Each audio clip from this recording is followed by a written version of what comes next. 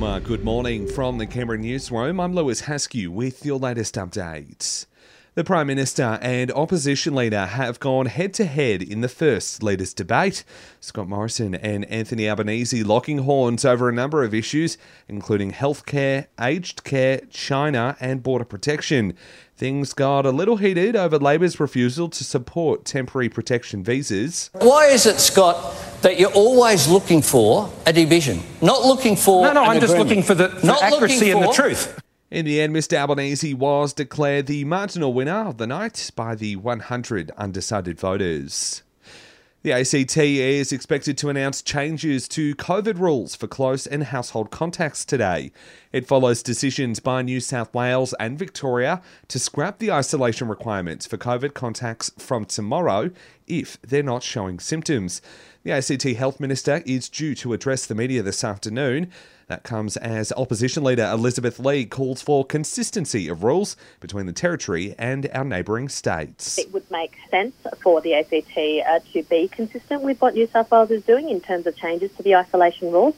And if not, then the Health Minister must provide a very clear answer to the public about why the situation is going to be different in the ACT. Overseas, Russia has tested a new missile which President Vladimir Putin says can hit any target on Earth.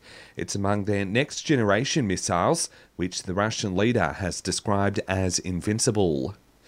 We're being reminded of the dangers of e-scooters following a man's death after he crashed his scooter in Brisbane's northwest. Police say the 55-year-old was riding on a footpath yesterday when he crashed into a concrete wall. He suffered serious head injuries and died at the scene.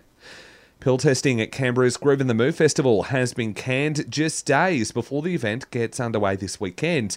The team's insurance company has withdrawn from the project, despite the service going ahead in previous years. Harm Reduction Australia says insurance companies have turned their backs on communities, health professionals and volunteers that are trying to make the community a safer place.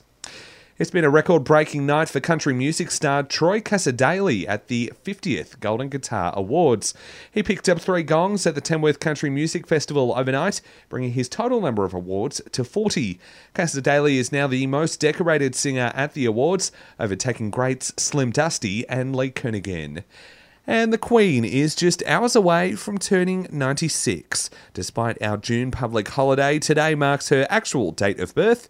This year made extra special as she also celebrates her 70th year on the throne. And that's the very latest in news. I'll have another update for you right here later this morning.